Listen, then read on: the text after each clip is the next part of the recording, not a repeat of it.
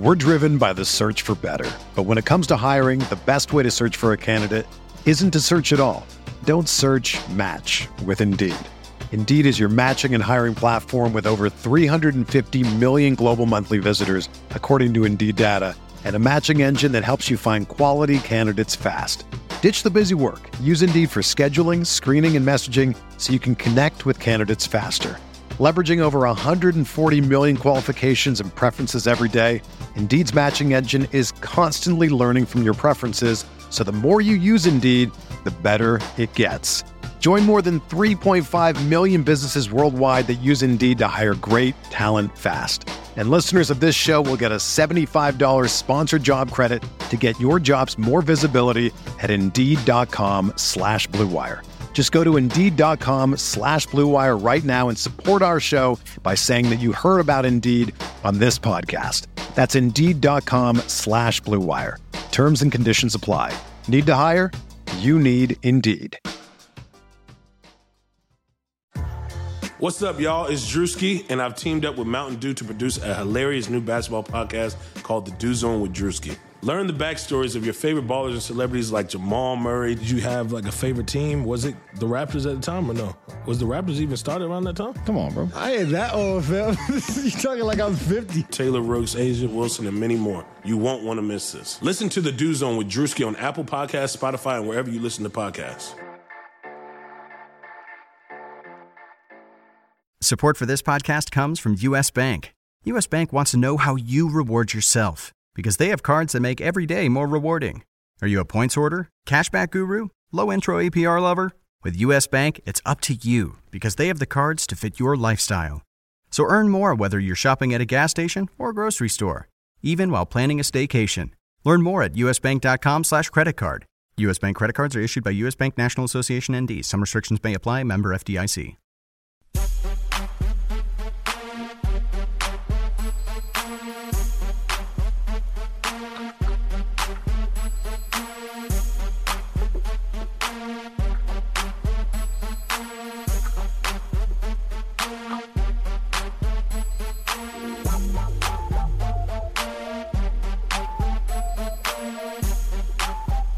Welcome to the RotoWire NBA podcast, sponsored by DraftKings.com. Nick Whalen here with Alex Barutha. It is April 20th, 420.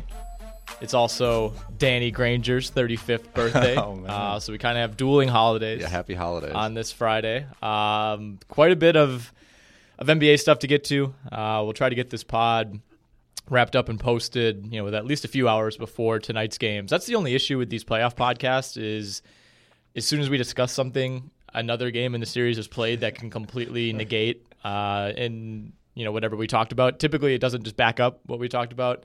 But we had Philly blowing out Miami last night in Miami. A closer game than the final score would indicate. It was 128 to 108, but Miami was still very much in this game with 4 or 5 minutes left. But, like I just said to you a few minutes ago before we started recording, Miami hit a lot of tough shots down the stretch in this game. Josh Richardson was really good. Goran Dragic was really good. Justice Winslow was really good in the first half, really didn't do much in the second. He ended up being a minus 27, which is a little bit misleading. I think so. But this Sixers offense, every time they needed to hit a shot to kind of keep this from becoming a closer game than obviously they wanted it to be, they hit that shot. Bellinelli has been, in terms of degree of difficulty, some of the shots he's been making, we talked about that on the last pod, but he has no filter when it comes to shot selection, and for the most part, he's knocking them down. Justin Anderson gave the Sixers some good minutes in the first half. Yeah. Got into it with Dwayne Wade. This was a very physical game. It was. Wade and Anderson, I think, got double techs. It looked like Wade was the primary instigator I think so. in that little scuffle, but in that situation, you're almost always going to get the double techs. Embiid, we should probably mention him. He was excellent. He was actually hitting a lot of the difficult shots that I'm talking about down the stretch. Like, I think he had a kind of LeBron style fadeaway where he landed like 5 feet behind where he actually shot the ball from. Like, degree of difficulty on those type of shots is ridiculous. He was 3 of 4 from 3, 10 of 15 at the line. he looked like physically he looked bothered by the mask, but I don't think it really affected the way that he played at all. I don't think so either. And mostly him, I mean, getting to the free throw line 15 times is, that's just a lot. He did feel, it seemed like he struggled a little bit, I think, in the first half. I kind of got the sense that he was, I don't know if it was jitters, if the matchup just wasn't great for him. But yeah, I mean, like you mentioned, the 3-point shooters for the 76ers have no conscience. Like, they shoot anything, degree of difficulty, off balance. Like, even like Ersan does it. Bellinelli's probably the main instigator. Even Saric throws up some stuff. Covington only took 2 threes, but he's also another one of those guys who on any night can chuck up 10 threes, 5 of them being like off balance, contested. Game 2 was Covington's coming out party, I guess, for a lot of people who hadn't been familiar with his shot selection. Right. But yeah, I mean, the Sixers offense is, I mean, clearly one of the best in the entire league. I mean, from a pace perspective, it's on par with Golden State, Houston. I mean, Houston, it does a lot of the isolation stuff. That's a little bit different than it used to be, but there just really doesn't seem to be a team. I just can't imagine a team really slowing this offense down on a consistent basis. No, I mean, I remember, it was such a quiet buyout market that the Bellinelli and Ersan additions kind of flew under the radar. There were a few teams. I think Ersan was considering Milwaukee, and in retrospect, that actually would have been a huge addition for them. It would have been. Yeah. But I remember thinking, does Philly need these guys? They already have shooters. It just seemed like kind of overkill to add Bellinelli and Ilyasova. But Ilyasova was great in games 1 and 2. I mean, they went small so often without Embiid. Just put Simmons out there with 4 shooters. A little bit less of that in this game. Ilyasova was kind of in the high 20s in minutes in games 1 and 2. He played 20 minutes in this one. Wasn't quite as effective. And that's obviously going to be the case, when Embiid's in there. But the fact that Embiid can step out and shoot as well, it was kind of the same effect. You can reintroduce Joel Embiid into this offense, and I think there were some concerns because of how well Philly had played without him. Like, is that going to mess things up? And I think, like you said, it took him a little bit to find his footing in the first half. But the fact that he can step out and shoot just as well as those guys we just mentioned, it kind of seemed like a seamless, retransition, I guess, if that's even a word, to get him back into the offense. And I mean, at our basketball steak dinner the other night, the topic of conversation on our end of the table, I know we were kind of on opposite ends, was, which team in the East, when they're playing their best, is the best team. And I think it's Philly, right? I mean, Toronto might be more consistent.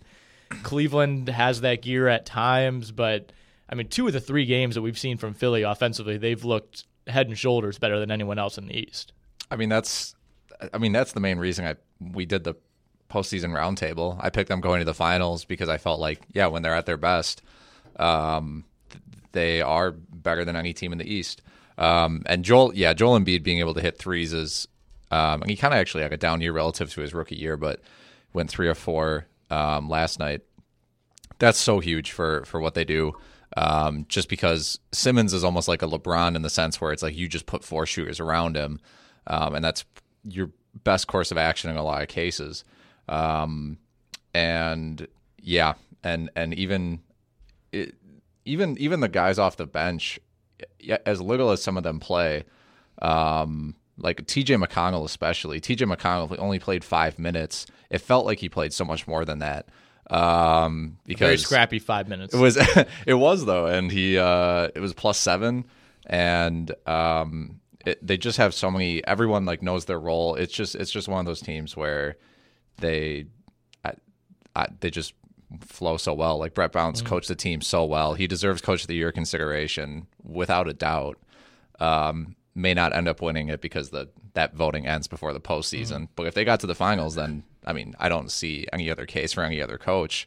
No, and like you said, the voting, the timing of the voting might affect that. But yeah, I mean, I think I've been surprised by how well the Sixers have played, and nothing about the way that they closed the season should make this surprising. But like history just shows us that young teams like this, tend to struggle, don't tend to throw up 130, 128 points, on a pretty good defensive team, a really well coached team, a deep team in Miami.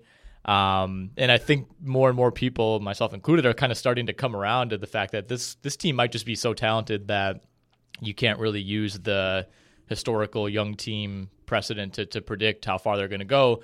And then there's the other fact that 6 of the 8 teams in the East playoffs are just completely, like the Raptors, for example. We have no idea what to expect from their 2 best players in the playoffs. Right. The Cavs look like a mess one night to the next. Milwaukee's been a mess. Boston's without guys. Like, things are kind of aligning. It's not like they have to go through this gauntlet, Philly, No. to get to the finals. So, yeah, I mean, I still, right now, I think I would still pick Toronto.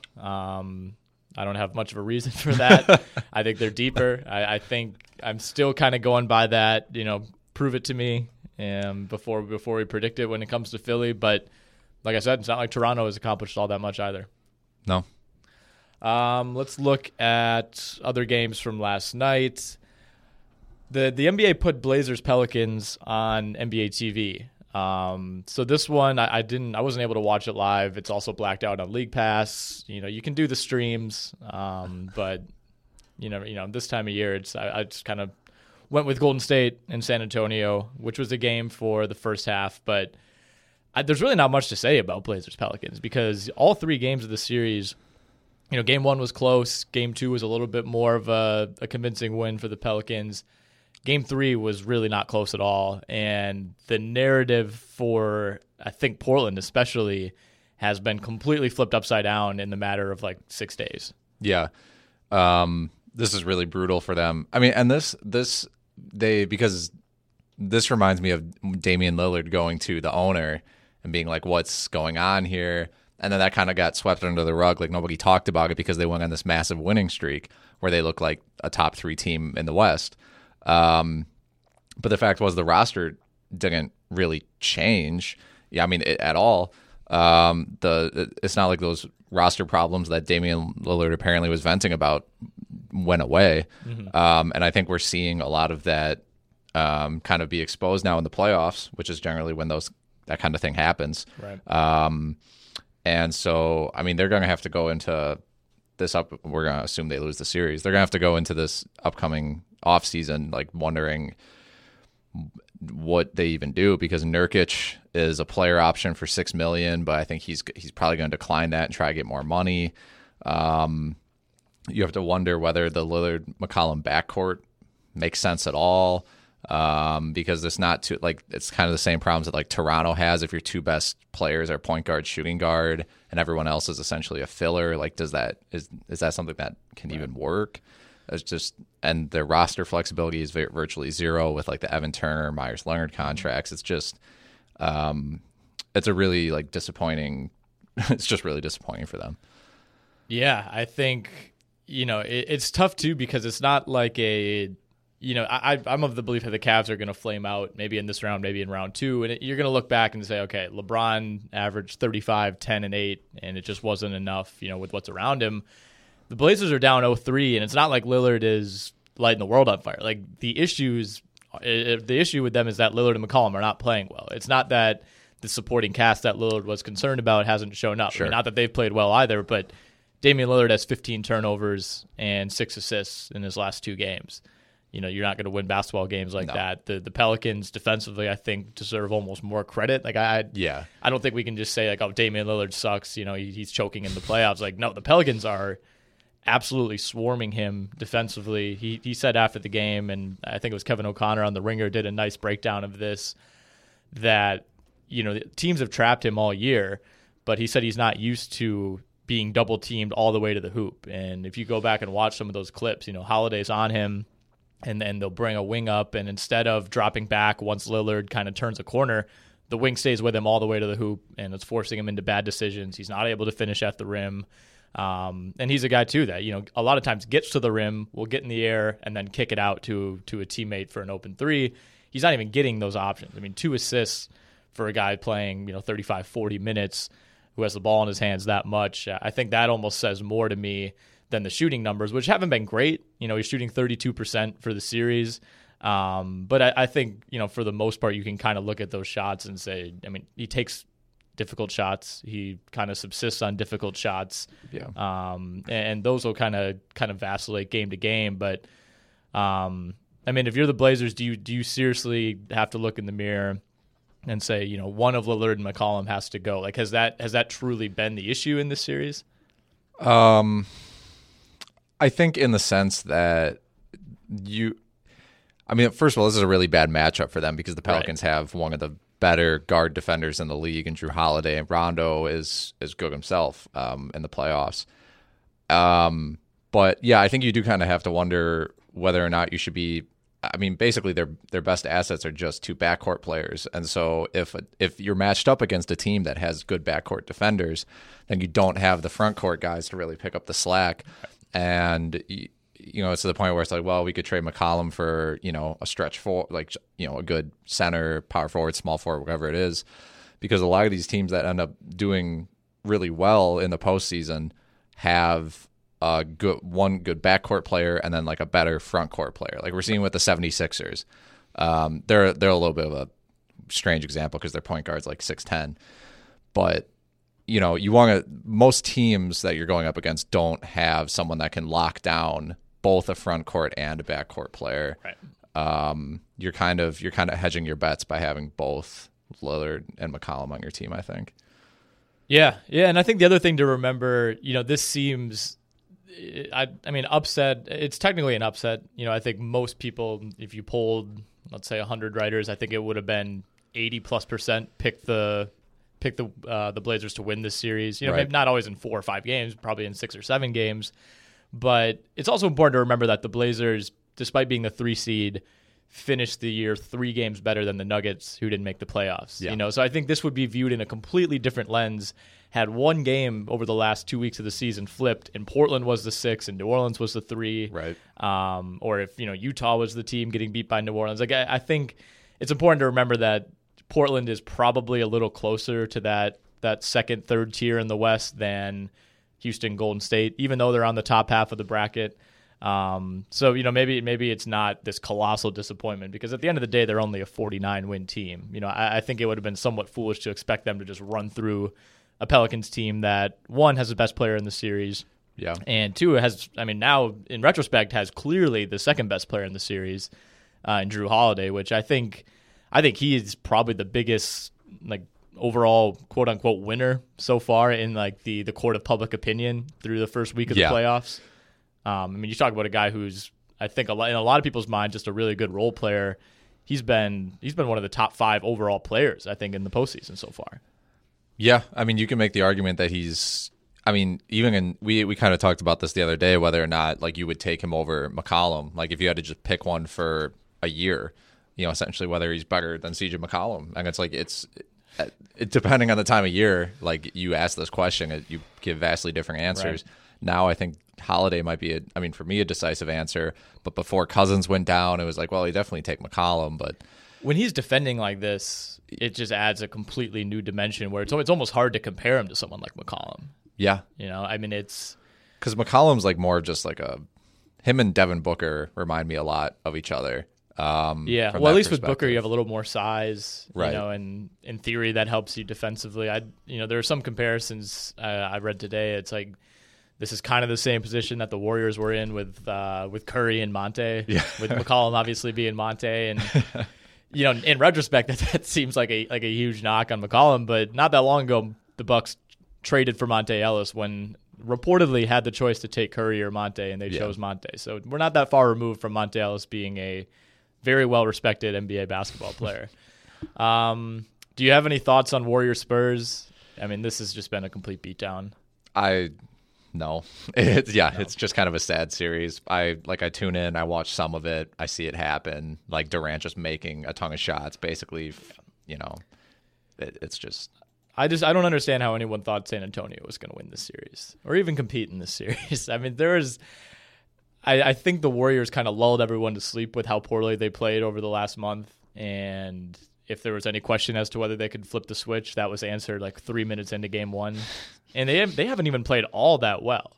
They've shot the ball pretty well from 2-point range, like you said. Durant's gotten whatever he wants against this defense. But even last night, I mean, they win this game easily and went 10 of 32 from three. Iguodala and Durant were 2 of 11. Thompson was only 3 of 6, which for him is, really not all that much. So, I don't know that they're going to get Curry back next round. It sounds like if they do, it would be probably toward the end of that series. We can probably start talking about them versus New Orleans just by virtue of, teams being up 3-0 in these series. It's going to be a fun series. In the end, maybe not knowing what we know now, but if you had asked me a week ago, I think I would have said Portland could give Golden State a little more trouble, especially without Curry. Right. But again, I mean, if Drew Holiday is going to defend the way he is right now and Golden State doesn't have Curry, I would still pick Golden State in 5 or 6, but I think New Orleans is in a much better spot to at least make this a fight compared to what San Antonio's done through 3 games. Yeah, I mean, if you assume that you put Drew Holiday on Klay Thompson and vice versa, so that's like almost canceling each other out to some extent, and then you could try AD on Durant, and then because I don't think you're going to die if you put Etuan Moore on Draymond. Like they might try to abuse that, but Draymond is not the 3-point shooter he used to be, and I think I would rather have AD try to guard Durant. Yeah, well, it's like, what do you do with Mirotic? Like, is Mirotic... Put Mirotic on He's acquitted Iggy. himself fairly well on defensive end. That does not mean he can guard Kevin Durant. I mean, we'll probably see a lot of Darius Miller and a lot of Solomon Hill on Durant, which I don't like, obviously. I don't think anybody can guard Kevin Durant, but I think you throw those guys in there and like you just kind of tell them like we're not expecting anything from you other than your extreme focus on guarding Kevin Durant when you're in the game. Which to me like I think there's some value in that when like those guys come in, they know that's all they have to do. Maybe hit a spot up 3. Whereas if you're asking someone like Drew Holiday to run the offense and chase Klay Thompson around, that's when you can start to get into trouble against Golden State. Yeah, and I'll be interested to see what Steve Kerr does at the center spot. Yeah. Because, that's being switched up. So they might, and then we'll see how Alvin Gentry counters because there's so many different lineup combinations that both these teams can kind of put out because AD can play, 3 positions defensively, 2 on offense. Do we see the return of Emeka Okafor? I think we might actually if Kerr goes. I mean, even if Kerr stays McGee, yeah. I think if he goes Zaza, then you have to put. You bring out Okafor as like Jalen Ramsey as a cornerback. Like you just shadow Zaza with Emeka Okafor. And then you figure out the AD and Mirotic situation in regards to Draymond and Durant and Drew's on Klay Thompson, and then you just throw Rondo on Iggy, I guess, and run it out. It'll be fun. Yeah, and the nice thing for New Orleans is presumably they come in after probably winning this series in 4 or 5. You get a nice little break, and then you're really playing with house money if you're New Orleans. And not that Anthony Davis and Drew Holiday, I doubt that they view themselves as underdogs by any means, but they're going to come into that series with no expectations. If they're able to steal game 1 or game 2, all of a sudden things get pretty interesting. Heading back to what was a shockingly great New Orleans crowd last night. Yeah, sold out. I think the day before or 2 days before. And I assume it'll be sold out. So they play tomorrow night, I believe, is game 4. All right, before we get to tonight's games, DraftKings.com, free 6 months to RotoWire. If you're a first-time DraftKings user, all you have to do, create a DraftKings account, make a deposit of at least $10. That'll get you a free 6-month RotoWire subscription. You'll also get a free $3 entry to a one-day fantasy sports contest deposited right into your DraftKings account. Just go to DraftKings.com/RotoWire-2018 to sign up and claim your free subscription today. Where do you want to start with these 3 games tonight? You want to start with Milwaukee? Just because Let's start with Milwaukee. You're wearing a authentic Giannis Antetokounmpo jersey. Yes.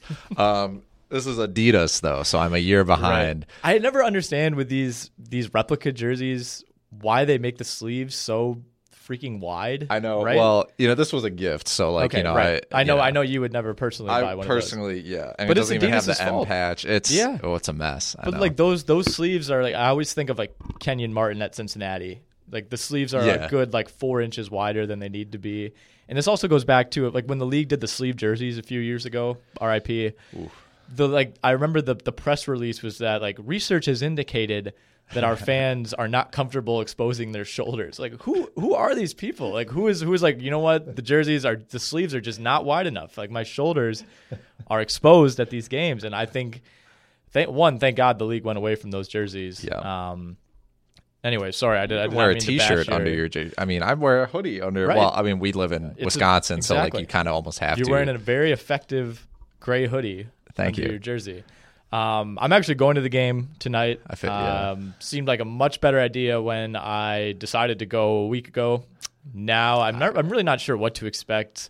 It's a playoff crowd. You know, it'll still be a rowdy atmosphere. But if things go like if the Bucks are down 10 in the first quarter, I'm a little nervous about how things are going to go because just about everyone in attendance, I'm sure, is one, aware of what happened in game 1 and 2, aware of what happened at practice, I guess, shoot around practice on Thursday with Jabari Parker issuing some comments that honestly in my mind shouldn't even be controversial, but in today's like sports media landscape are viewed as extremely controversial, like talking about things like playing time and being on the coach's good side, like generally things you just don't hear from players, you know, because of the public backlash that tends to come. I don't really necessarily have a problem with what Jabari said, but I think the general perception is like, what has this guy done lately to like earn the right to even say he should be playing? And I think that's just kind of how those comments came off. Yeah, and especially since it's very known that he doesn't play defense. And so it's like, well, right when I saw those comments, he's like, well, I wasn't on the coach's good side. It's like, well, you don't. It's very obvious. Like it's obvious to the people watching. Do you know why that might be? Right. It's who even knows what to expect there. I mean, Henson's probably not going to play. His back hurts. Right. That came out of nowhere. So yeah. Well, luckily that's the Bucks' deepest position. They have a ton of centers to throw out there. I was trying to decide. I wrote the FanDuel article today. Not to brag. I put Zeller in there because I mean Zeller's going to play a lot because they clearly have no faith in Thon. Well, even though it's possible Thon gets a start and then plays 6 minutes. But I think honestly what Prunty might do, because your back's against the wall at this point, Henson's out. This might be the time where you just throw Giannis at center, Jabari at power forward, do the Middleton, Snell, Bledsoe thing, and just say screw it, and just put the 5 shooters around Giannis and see what happens. Because as soon as if Zeller gets into any sort of foul trouble, doesn't play that well, you're pretty much going to have to go there anyway, because we've seen literally 1 minute of Thon Maker this series in garbage time. So I think Giannis at center for a decent stretch of the game may happen. Yeah, I think that's probably for the best. You know, as you noted in that article, which I read this morning, you know, Boston has the big men to counter that look and kind of force the Bucks out of it. But at the same time, it's like the Bucks are also playing with what is hopefully nothing to lose. This is by all means a must-win Game 3. And I think in some ways, if Henson's absence forces them to go Giannis at center, that's for the best overall. It also kind of affects this Jabari situation. Like we're not really sure. I've never heard Joe Prunty talk. I don't know if anyone asked him for his reaction. Like nobody seems interested in what he has to say about anything. But there are some coaches who would hear what Jabari said yesterday and he wouldn't play the rest of the series. I don't think that's going to be the case here. Partially out of necessity, and especially more now. Not that Jabari is going to be playing center, but Henson out, you know, creates a ripple effect where you're even thinner up front. So we might end up, even after all this, you know, the comments, Jabari not playing well in the first 2 games, we might end up seeing more of him in Game 3 by default, which I think he'll play. Yeah, at this point, I think you just kind of let him loose. There's not a whole lot that suggests, you know, he's going to go off and save this team in Game 3, but I would rather give him that chance than Shabazz Muhammad or Thon Maker. Yeah, 100%. And I actually saw, looking at Twitter, the Bucks posted like a 9-minute press conference is the wrong word, of Joe Prunty. And the quote that the Bucks official Twitter pulled out of it was like, Jabari Parker, as well as everyone else, needs to be ready. That's sort of like very. It's a bold stance. It's a bold stance. He's tough but fair. So yeah, but it wouldn't surprise me if Jabari played like 25 minutes tonight, just because if Giannis plays a lot of center, then Jabari's at the 4, because the Bucks also don't have a real power forward. So they might just go for the try to outscore you approach. And then Boston might try Aaron Baines at center and then get every offensive rebound available. Yeah. And then this game turns into complete nonsense. But I'm sure it'll be just the tension of the whole thing, the strange lineup combinations that Prunty will probably have to use. I imagine it'll be entertaining at the very least. No, absolutely. It makes you wonder like how the series would be going if Boston was at full strength. I mean, Game 2 was a whipping from start to finish, and it was led by guys who, like Terry Rozier at the time, he was drafted. People thought that was one of the worst picks ever. Like Jaylen Brown couldn't really dribble until earlier this year. Not a positive showing for the Bucks. Let's go to Raptors Wizards. I think the Raptors go up 3-0. I hope Washington has something in them. But I mean that shot of Wall and Gortat yelling at each other on the bench with Brad Beal just buried in with his head in his hands next to them at the end of Game 2. To me, that summed it up. I think the Raptors are actually good. I think they finally have some confidence in the playoffs. I think Raptors probably finish this one off in 5. Washington maybe finds a way to win this one or Game 4, but Toronto to me looks, and this isn't a take by any means, they just look like a much better and a much deeper team. Yeah. John Wall plays really well at home, so that might swing at least one game.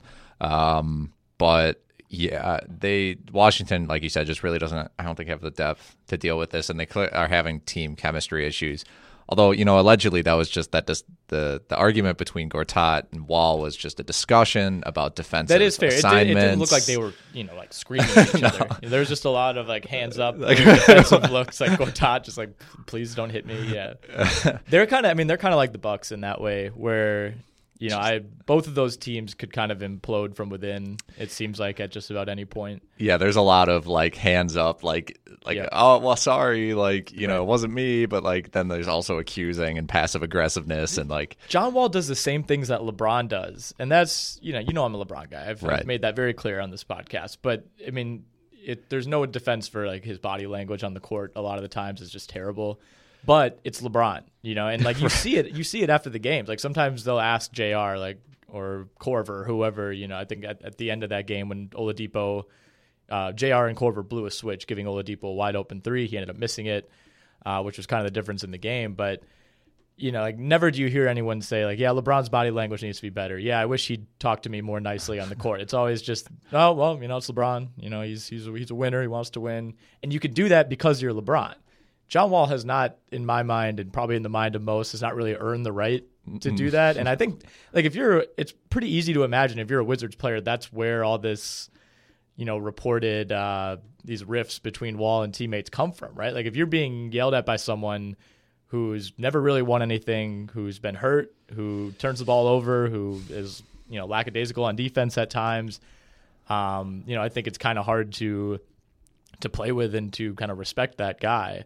Right. And that's somewhat speculation on my part, but there are very few players in the league who have earned the right to take plays off.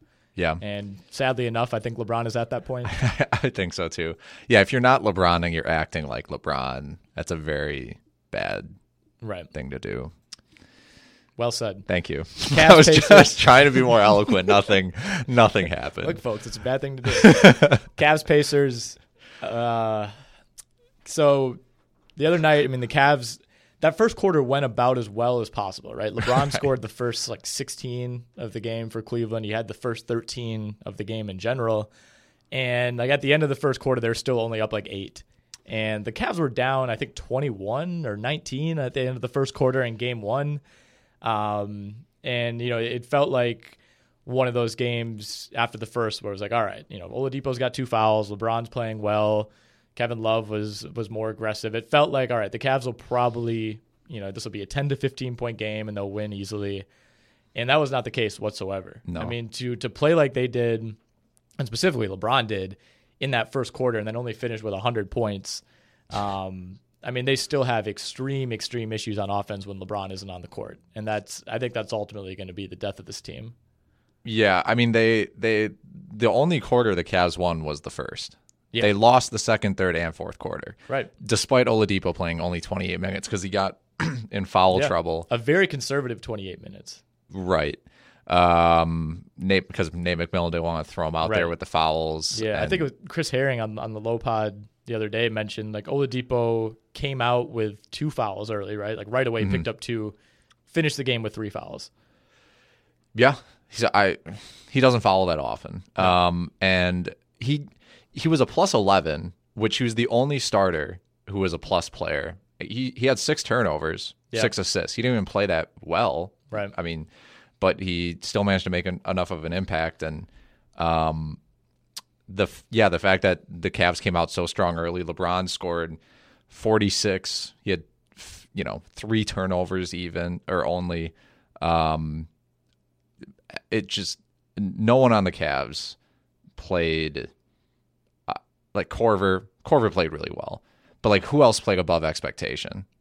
I mean, Kevin Love had a very typical Kevin Love game where it felt like he played well, and then you look at the box score and he's 5 of 16. And he's never been an efficient player, right? Who knows what's going to be going on with his thumb? That was like Ty Lue was very adamant in saying he's fine. I mean, I'm not suggesting that he like broke his hand or anything, but I don't see how he could be in that much pain on a hand that he already broke earlier this year and just be totally fine 10 minutes later. But yeah, I mean, the Cavs, when LeBron's not out there, they're completely lost. They have no secondary playmakers. Jordan Clarkson was horrible again in this game. The hope was he would be that guy, an extremely light version of Kyrie. Right. When LeBron sits, you can just hopefully this guy gets you 3 or 4 buckets in a 5 or 6 minute span. While moderately LeBron's on the bench. Efficient. Right. And that's just out the window. And that's the thing. Like what they really miss with Kyrie, is those like 16 points per game that he would just get off of blowing by defenders or hitting a couple pull-up threes. And there's just no one whatsoever to replace that production. I still just don't understand. I say this like every single time we talk about the Cavs. I don't understand not going to Kevin Love, even just to eat up shot clock. Yes. Like LeBron's out of the game. So Love played 34 minutes. LeBron played 40 minutes. So there was at least 6 minutes there. Like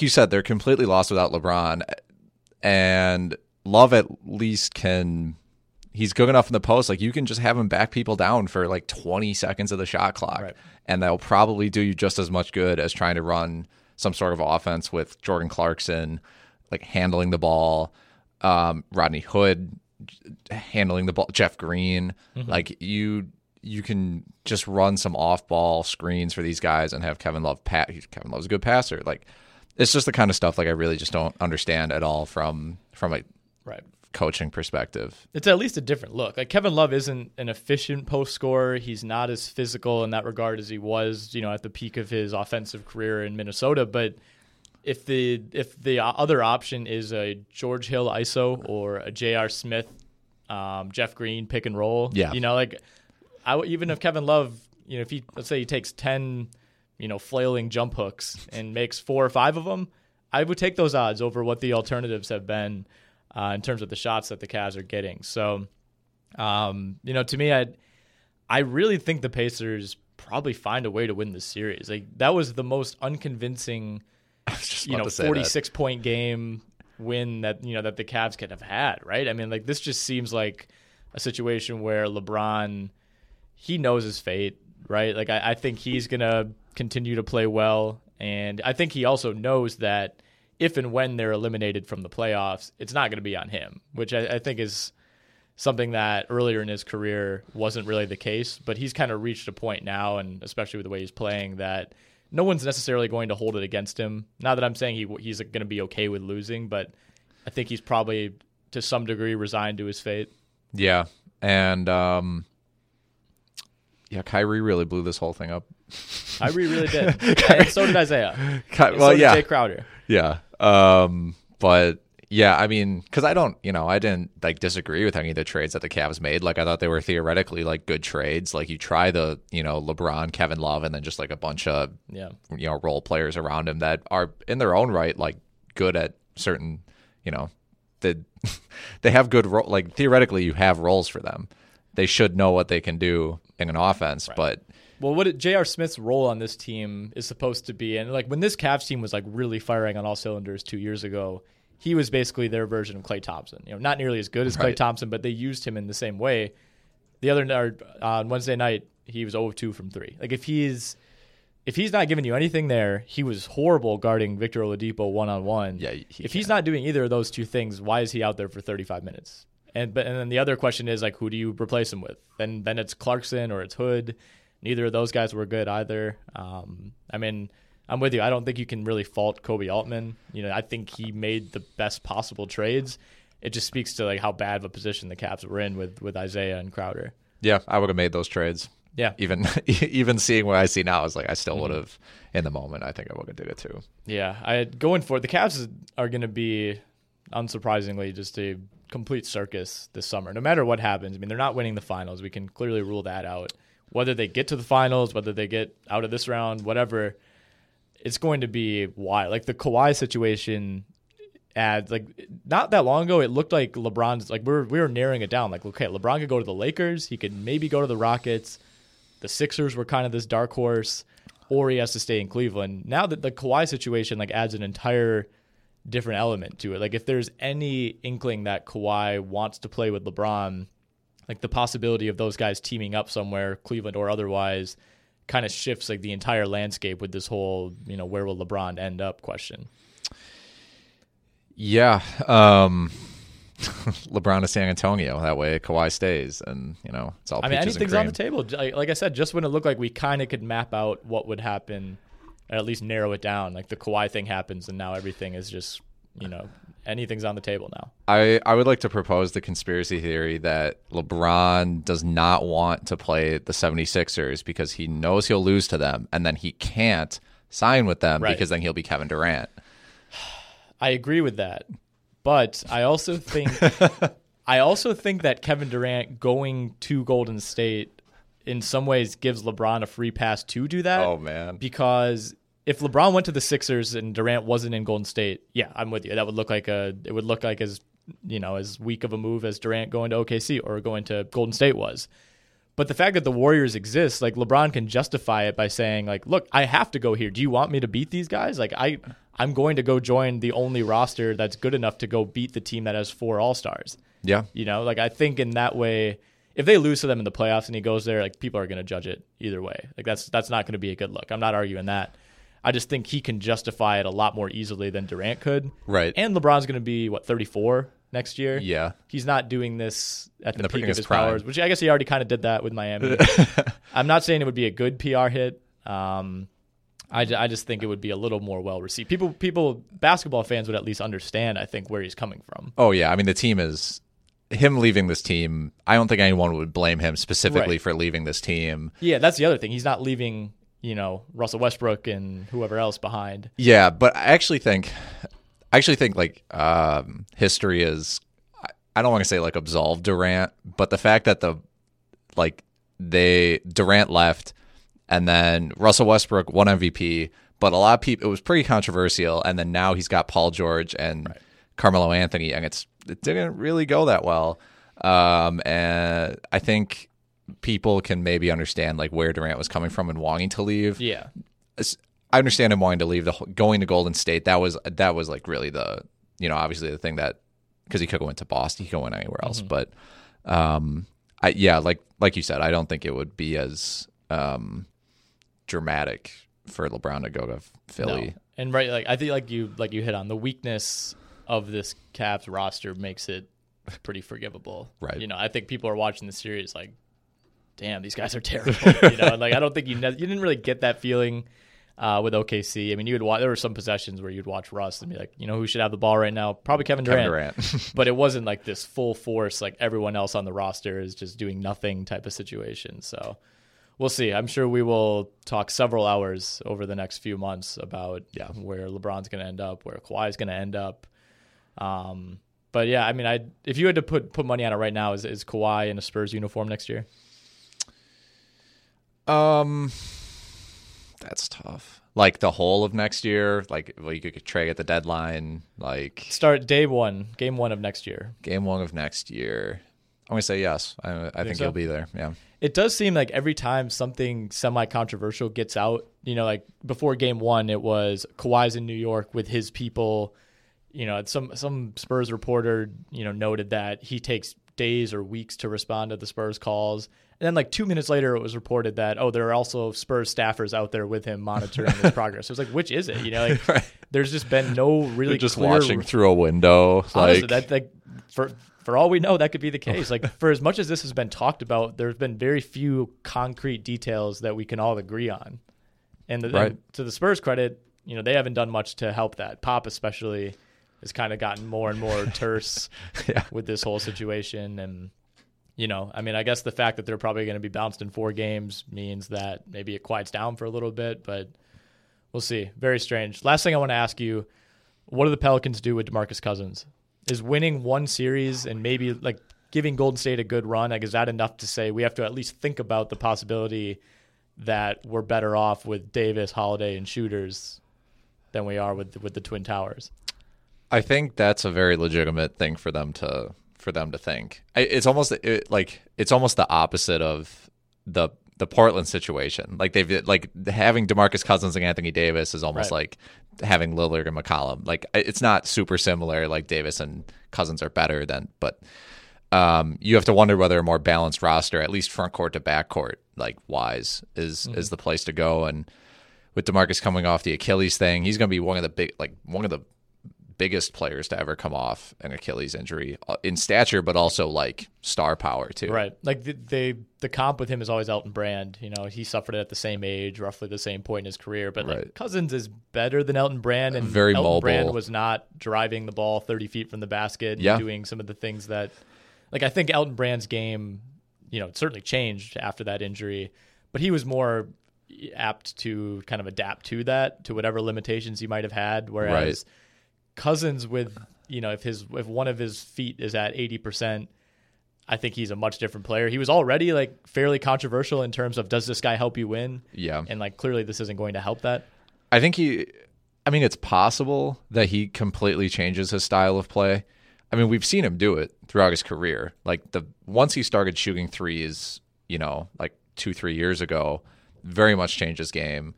And he shot basically 36% over the past 2 seasons. I think it's possible for him to, be just more of a stretch 5. Like as much as that's not who DeMarcus Cousins is, I think if he's clearly good enough of a shooter. Like he has the touch. If you just have him have fewer responsibilities, but turn into a floor spacer himself, like he becomes one of the shooters. And he can continue just rebounding well, making smart just make some good passes. Like he may not be there in the post, he may not be able to drive quickly, but I think a lot of it comes down to what kind of a deal you can get him on, and whether you think he can really become a good shooter, like a almost 40% 3-point shooter. All right, 3 games tonight. As we mentioned, by the time we talk again, there will also have been Game 4s played in all these series. So let's see. Well, I'll just ask you for a revised series preview rather than picking tonight's games. Cleveland, Indiana. When we talk next week, what's going to be happening? What's going to be the general feel with that series? Well, Game 4 will be played by then, right? Sunday. Yeah, I think it'll be tied up, or Pacers will be ahead. I mean, they're going to Indiana. I mean, Cleveland can barely hold their home court. So I don't think it'll be too much different, the vibe of the series. Like I think this one will go down to the wire for the whole time. I think it comes back 2-2. Yeah, I think the Cavs squeak out one win and probably get blown out in one of them, probably tonight. Toronto, Washington. Is this over by early next week? All these Game 4s are also on Sunday. Okay. I think Washington will win one at home. Okay. But I don't really envision them winning more than one. I'm going to go Toronto in 4. I think Toronto wins tonight, and then Washington just throws in the towel for game 4. This doesn't seem like a super resilient, let's get one for the coach type of team. All right, Boston, Milwaukee. I think Milwaukee will win one at home. Okay. I really do. Yeah. I mean, is there any chance this turns out? I was talking to our.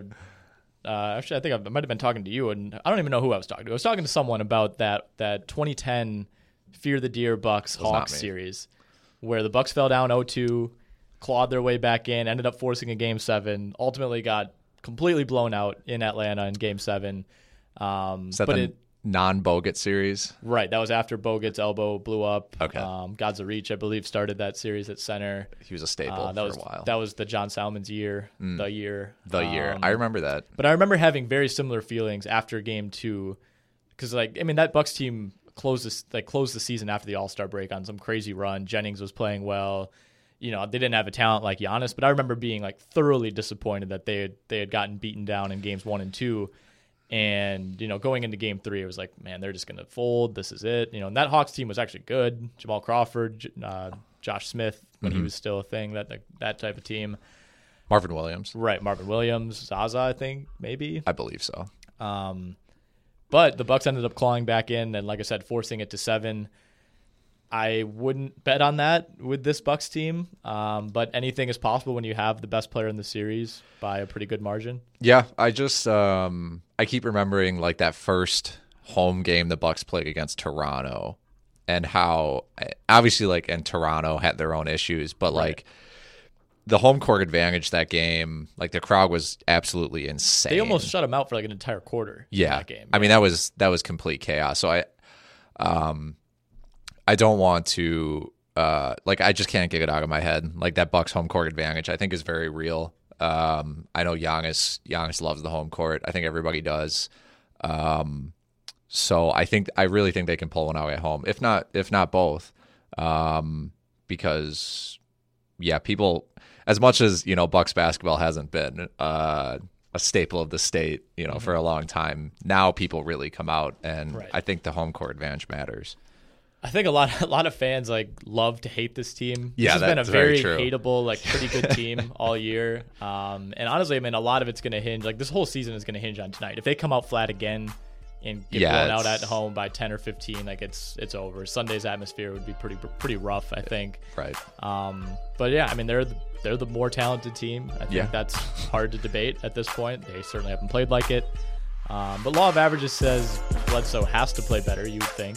And if he gives them even a slightly below average effort in Game 1, this is a 1-1 series, and we'd be talking about it a lot differently. Right.